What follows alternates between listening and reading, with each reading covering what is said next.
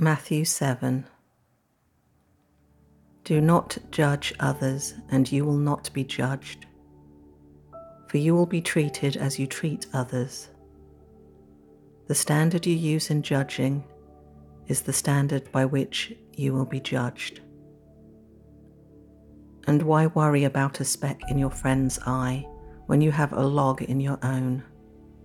How can you think of saying to your friend, "Let me help you get rid of that speck in your eye," when you can't see past the log in your own eye? Hypocrite! First get rid of the log in your own eye, then you will see well enough to deal with the speck in your friend's eye. Don't waste what is holy on people who are unholy. Don't throw your pearls to pigs. They will trample the pearls, then turn and attack you.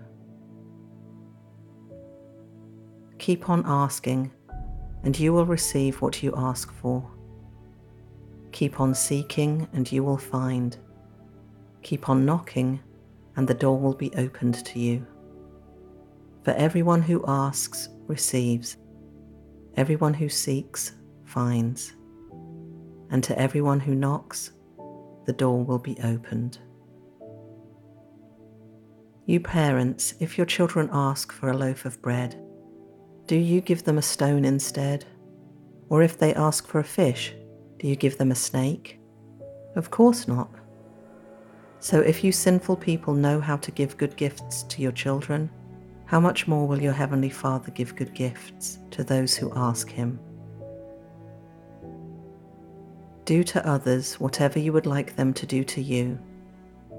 This is the essence of all that is taught in the law and the prophets. You can enter God's kingdom only through the narrow gate. The highway to hell is broad, and its gate is wide for the many who choose that way. But the gateway to life is very narrow, and the road is difficult, and only a few ever find it. Beware of false prophets who come disguised as harmless sheep, but are really vicious wolves. You can identify them by their fruit, that is, by the way they act. Can you pick grapes from thorn bushes, or figs from thistles? A good tree produces good fruit, and a bad tree produces bad fruit. A good tree can't produce bad fruit, and a bad tree can't produce good fruit.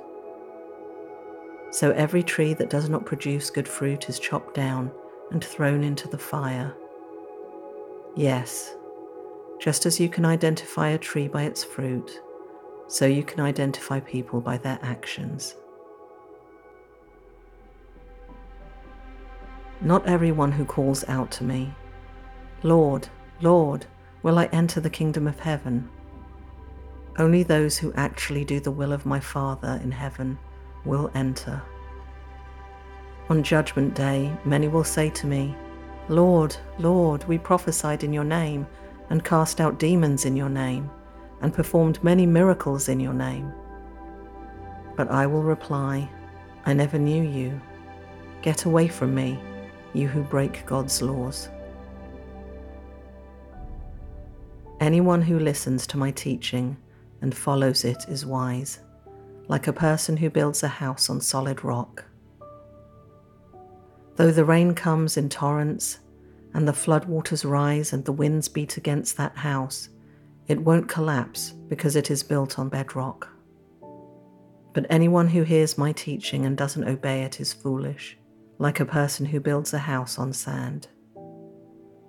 When the rains and the floods come and the winds beat against that house, it will collapse with a mighty crash. When Jesus had finished saying these things, the crowds were amazed at his teaching, for he taught with real authority, quite unlike their teachers of religious law.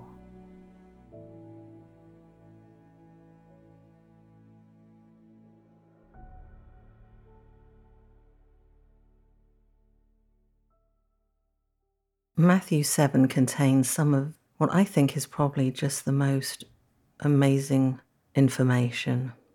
The nuggets that Jesus gives provides so much on how we should conduct ourselves and live our lives. And as I was thinking of the photo for this episode, I had a lot of options, but what kept really coming to mind was this narrow gate. Verses 13 and 14, I just find so impactful. You can enter God's kingdom only through the narrow gate. The highway to hell is broad, and its gate is wide for the many who choose that way. But the gateway to life is very narrow, and the road is difficult, and only a few ever find it. Wow. And when I read Highway to Hell, I always just think of AC/DC. But those words are so true. The highway to hell is broad and its gate is wide for the many who choose that way. That's the easy way. And so today's photo is from London, England, and it's a gate from outside St. Paul's Cathedral. As I was walking around the grounds, there are places to sit, people just milling around, laying a blanket on the grass, having a break, spending time out in the sun. It's a funny phenomenon. Well, it's not funny, ha-ha, but it's just very interesting that in London, as soon as the sun comes out, people come flocking. The parks are absolutely packed. People are sunbathing, if not sunbaking, trying to get the absolute most of their time in the warmth. Because, hey, in the UK, you never know how long it's going to last. I remember when I was about 16, the half-term break, it was around, well, like Easter time. We had the most amazing weather. Absolutely gorgeous. The sun was out. I was sunbathing all the time. And I just thought, wow, the summer is here. This is going to be amazing. This is going to be the best year ever. Well, the crazy thing is, that 1 week was our summer. How sad is that? I'll never forget it. And I'll never take sunshine for granted either. But I digress. And talking about St. Paul's, I read from Matthew 14 on episode 52, and the photo for that contains St. Paul's Cathedral. But today's photo, the gate, it was part of a mausoleum.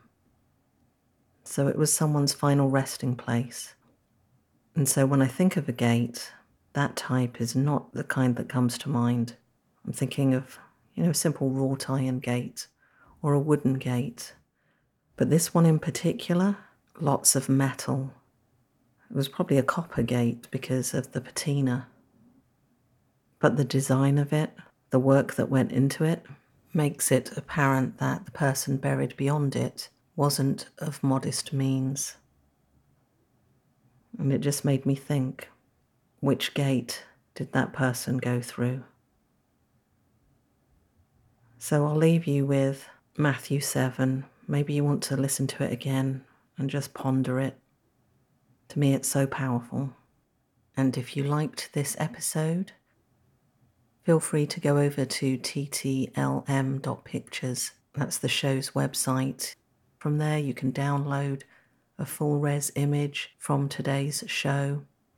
Depending on what platform you use to get your podcasts, if you're on Apple, most of the time the picture actually shows up during the show, so you can see it in its full color glory, not just the cover of each episode. But it doesn't do that with Spotify and a load of the other platforms, unfortunately. I wish it did. But if you're intrigued by the image, if you can't get to see it on your podcast player, then go to the website. You can get a free copy there. And if you share through the Lens Ministry, it really is the best way that we can share the good news out into the world. So I thank you in advance for doing that. And until next week, take care.